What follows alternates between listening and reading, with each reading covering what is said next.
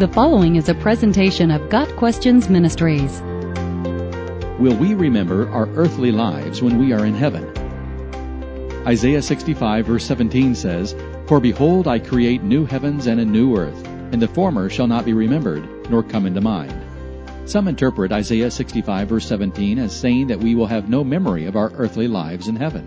However, one verse earlier, in verse 16, the Bible says, "For the past troubles will be forgotten and hidden from my eyes." It is likely only our past troubles will be forgotten, not all of our memories. Our memories will eventually be cleansed, redeemed, healed, and restored, not erased. There is no reason why we could not possess many memories from our earthly lives. The memories that will be cleansed are the ones that involve sin, pain, and sadness. Revelation 21 verse 4 declares, "He will wipe every tear from their eyes.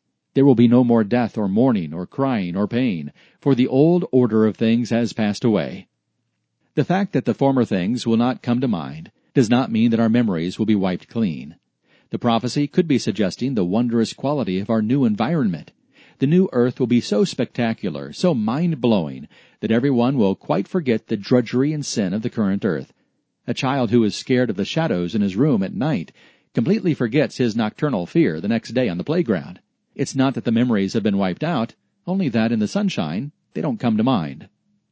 Also, it's important to make a distinction between the eternal state and the current heaven.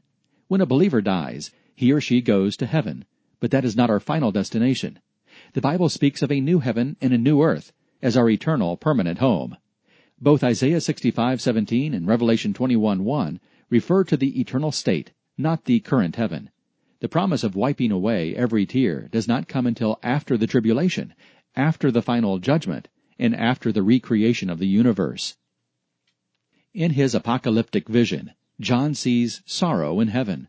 "I saw under the altar the souls of those who had been slain because of the word of God and the testimony they had maintained. They called out in a loud voice, 'How long, sovereign Lord, holy and true, until you judge the inhabitants of the earth and avenge our blood?'" Revelation 6 verses 9 and 10. John is obviously in heaven, and he sees and hears those who obviously remember the injustice done to them. Their loud calls for vengeance indicate that in the current heaven we will remember our lives on earth, including the bad things. The current heaven of Revelation chapter 6 is temporary, though, giving way to the eternal state in Revelation chapter 21. The story of Lazarus and the rich man in Luke chapter 16 is further proof that the dead remember their earthly lives. The rich man in hell asks Abraham to send Lazarus back to earth to warn the rich man's brothers of the fate awaiting the unrighteous. The rich man obviously remembers his relatives. He also remembers his own life of self-serving and sinful comfort. The memories of the rich man in hell become part of his misery.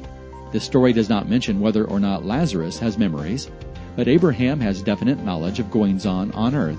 It's not until we reach the eternal state that the righteous will leave all sorrow behind. Got Questions Ministries seeks to glorify the Lord Jesus Christ by providing biblical answers to today's questions. Online at gotquestions.org.